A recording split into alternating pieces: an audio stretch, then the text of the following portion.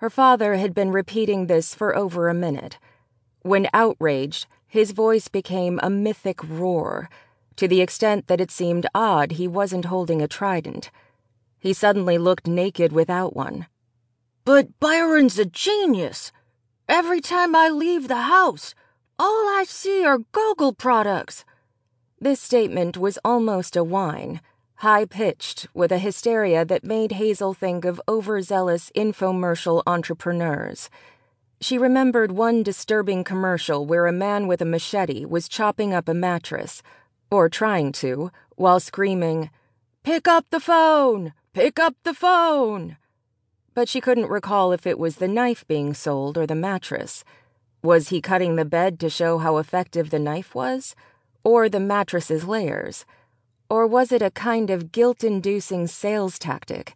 We won't stop harming beds until enough of you phone in an order. "I understand it's surprising news," Hazel said. Her father had placed a protective arm around Diane's waist and drawn her in close. His posture suggested that Hazel was not so much his daughter in an hour of need as a hopeful suitor who'd been flirting with his girlfriend at the bar and was being told to back off or agree to a fistfight. "But Hazel," he continued, his voice finally lowering, "do you know how much money Byron has?"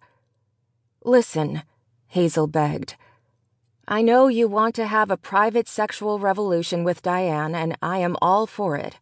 I have noise-canceling headphones." This was a lie.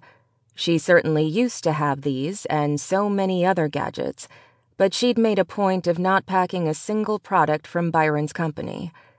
It killed her to admit that the Serenity combination head massager internet browser did sound excellent right about now. The device, no bigger than a set of earmuffs, expertly rubbed users' temples while a beam of light projected images of any search term spoken aloud.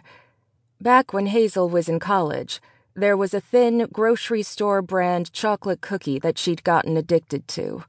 The plasma donation center where she'd sometimes sell her fluids for drug and cheeseburger money gave them out as a post-session bonus. They tasted a little biscuity. Hazel's dorm roommate refused to eat them, saying that the cookies seemed designed as treats for an imaginary species somewhere between golden retriever and human toddler on taxonomy charts. But there was something gratifying about the base simplicity of their flavor, and due to their exceptionally granular surface, they performed the bonus duty of polishing Hazel's lips as she ate. When she wore the headphones, Hazel liked to zone out to close-up stills of this cookie's exterior. She zoomed in on them hundreds of thousands of times until the pictures looked like photographs of some faraway planet's chocolate terrain. "He made you sign a prenup, right? You walk away, you get a mere pittance?" The question inspired Hazel to look down at her father's hand, then at Diane's. And yes, there were rings. They must have had an informal union of sorts that morning. "It's super complicated and legal," Hazel replied. She figured this would shut him up. Complexity was like kryptonite to her father. There was no difference in his mind between elaborate and convoluted. Steer clear of fine print was one of his favorite sayings, which Hazel supposed could be good advice. But he had a super-inclusive interpretation of fine print that made it hard for him to eat at restaurants. He also had a phobia of lawyers. Her mother used to exploit this. Hazel could always tell when her parents were fighting because there would be a courtroom drama loudly blaring on the TV. And it was true. The prenup was exhaustive. It had caused her father's lawyer phobia to rub off a little on her, too. She'd signed it in one of Gogol's conference rooms and still remembered when the legal fleet arrived with the document.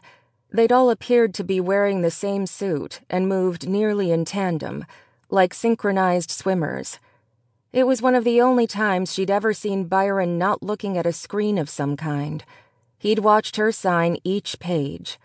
There'd been an interpreter of sorts seated next to her, telling her the essence of what each major paragraph was saying.